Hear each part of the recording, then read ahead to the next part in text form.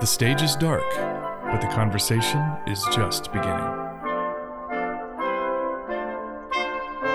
Welcome back to the Utah Symphony, Utah Opera Ghostlight podcast, a behind-the-curtain look into the world of classical music and the artists who make it. I'm Jeff Counts. And I'm Carol Anderson. Today we'll be featuring an interview that Jeff recorded for the 80th birthday celebration of the Utah Symphony. He had a chance to sit down with longtime members of the Utah Symphony, Nick and Claudia Norton, and talk about symphony life, coupledom, and musical relationships. Take it away, Jeff. One of the most important parts of Utah Symphony, obviously, is the symphony itself. And we couldn't have an 80th celebration without talking to two of the most important members of the last several years. Nick and Claudia Norton are just recently retired members of Utah Symphony. Nick was principal trumpet. Claudia was part of the double bass section. Welcome, Nick and Claudia. Thank you, Jeff. Hi, how you doing? Great. So I was thinking that Utah Symphony has reached a point, 80 years, where its history is starting to become longer than any one person. But the two of you were around for pretty big chunks of that history, important chunks of that history. So when did you both start, and how much have things changed since you got here? I started in the symphony. My teacher, Audrey Bush, gave me the chance to audition. She invited me to audition for a bass section opening in 1967. And I was hired for that position and met Abravanel, and it totally changed the course of my life. So I've been, and I was in the orchestra for 50 years, starting in 1967. Incredible. What about you, Nick? In 1980, I auditioned for the orchestra. There was a second trumpet opening, and I got that job. And actually, when I tried to do the audition, they was by invite only, and they didn't invite me. But fortunately, my teacher at the time, Anthony Plogue, played here a few years and sent a letter saying, you should hear Nick play. And so I got that job. And then in, I think it was 88, I auditioned for the principal opening here and got that job. So I was principal starting, I think in 88 or 89, I can't remember. That's a lot of years between the two of you, and I was asking how things have changed, and maybe I'll reframe that question by asking you, what are your favorite memories from all those years? Utah Symphony has actually done a lot of incredible stuff over its history, and what are the things that you remember most fondly from your time? From mine, I would have to say just the intersection of my life with Maurice Abravanel at that point in his career was so fortuitous to my life. I was going to be a veterinarian. That's what I was going to do. I loved bass more than anything, but I couldn't consider it a career because music didn't pay enough to be a career. But Abravanel, with his love and passion and his vision for the symphony orchestra, was to make that possible, to make musicians earn a living at making music in a symphony orchestra. And my first year with the orchestra, I think I made under $2,000. By the third year, it was triple that, which in 1969 was, being able to consider that maybe someday it could be, an actual career. So it changed the course of my life. That's one memory, that just having Abravanel as a mentor and getting on that ship where we were all demanded to be oarsmen and head in that direction of bringing the symphony music to everybody in rural America was, it was created the direction of my life. So that was a big memory, just my association, especially in the early years with Abravanel. How about you, Nick? What are your favorite memories from your time? Well, when I started in 1980, it was the first year of not having Maurice Abravanel as music director. So it was a big change for everyone in the office, in the orchestra, everything. There was just maybe a half a dozen staff members when I got in the orchestra. And because Abravanel did a lot of everything. But there was still sort of a hangover of this, and it still is to this day, of being the Utah State Symphony Orchestra that represents the entire state of Utah, which I think is was really important. Not too many orchestras were set up that way. And I got to do some of the touring to all the schools, and at that time up through Idaho and up through the Northwest.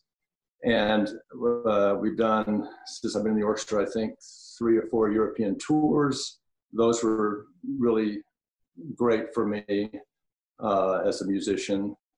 I got to solo a lot with the orchestra, being principal trumpet. Actually, thinking of Idaho, one of my favorite memories is I played the Hummel Concerto in Idaho, and after the concert on the bus, somebody came and says, "Hey, there's this guy that wants to say hello to you." So I went outside. We were just about to take off, and it was as a brass player, Alan Vizzuti. Of course. He said, "Oh man, that was good," and I was so glad. I didn't know that he was there before the concert service. But touring with the orchestra was fun. The Olympics was one of a kind opportunity.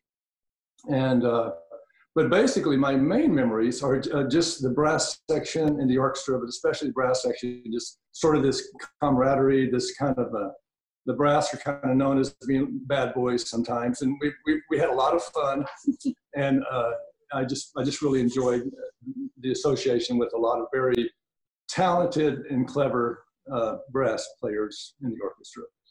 I think that legacy lives on, Nick, thanks to you. But I also note that you arrived in the orchestra right about the same time Abravanel Hall did. What was it like to tune that building and get used to a new space with the orchestra, especially as a trumpet player? Yeah, it was exciting, and we had full houses because people just wanted to go to see the hall. There was a opening concert, I think in '79, that I was not in because I was not in the orchestra yet, and that's with Yehudi Menuhin was soloist. Yeah. And that was the gala opening, but the first season, which was interesting, was without Abravanel, and he actually for many years came to many concerts, and he was always in the first balcony, and it was kind of, I don't know, it was fun having him there, just to have somebody, somebody's listening to this music that knows it so well. It was great.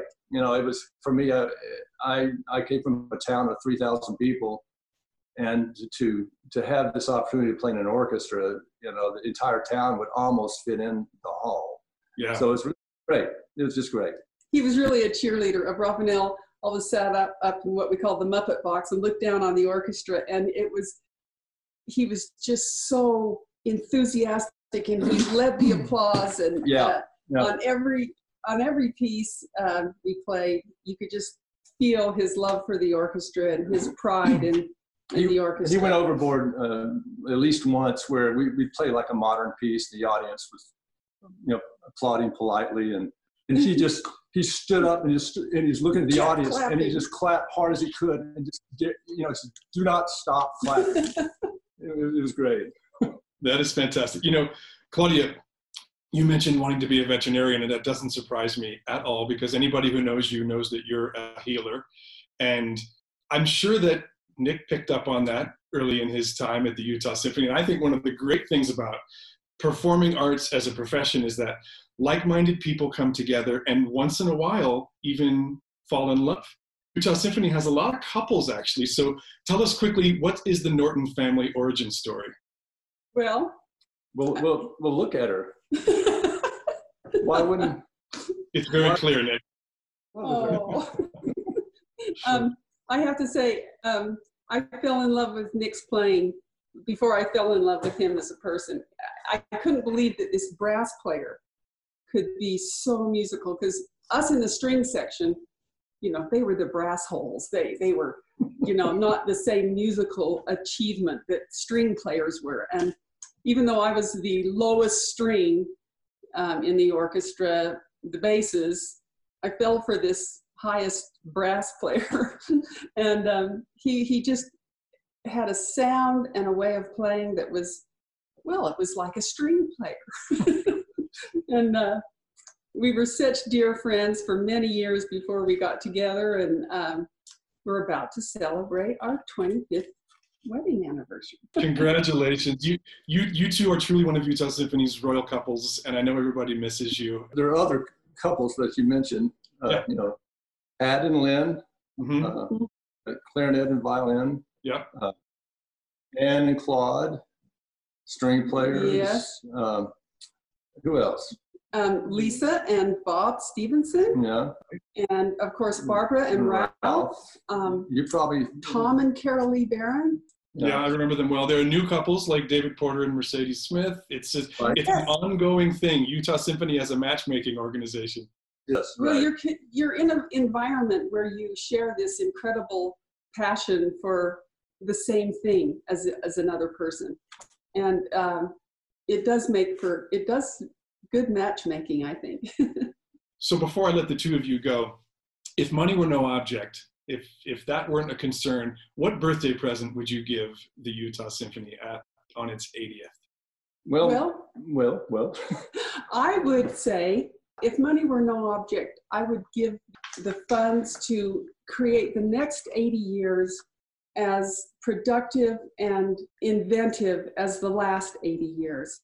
If we could see the orchestra continue to progress and continue to make a livelihood for professional musicians possible, I would like to do that. Hard to top that, Nick.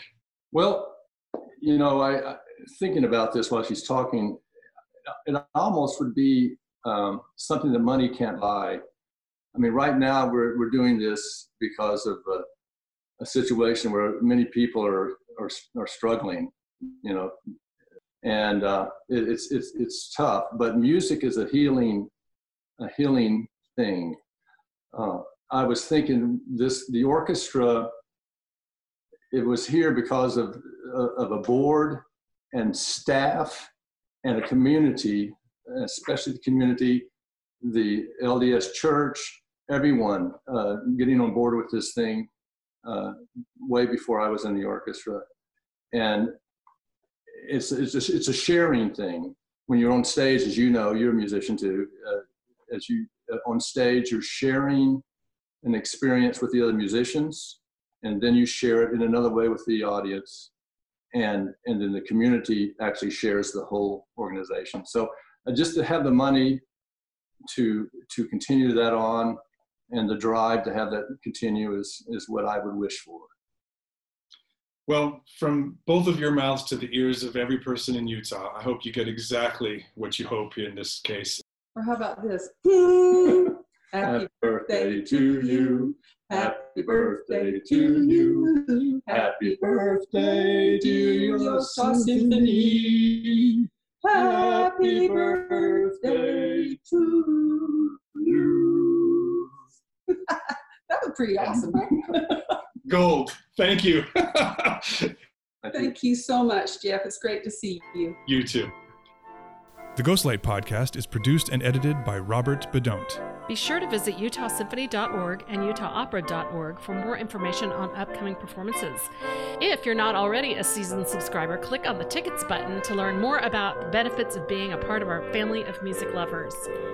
The Utah Symphony and Utah Opera season sponsor is the George S. and Dolores Dore Eccles Foundation.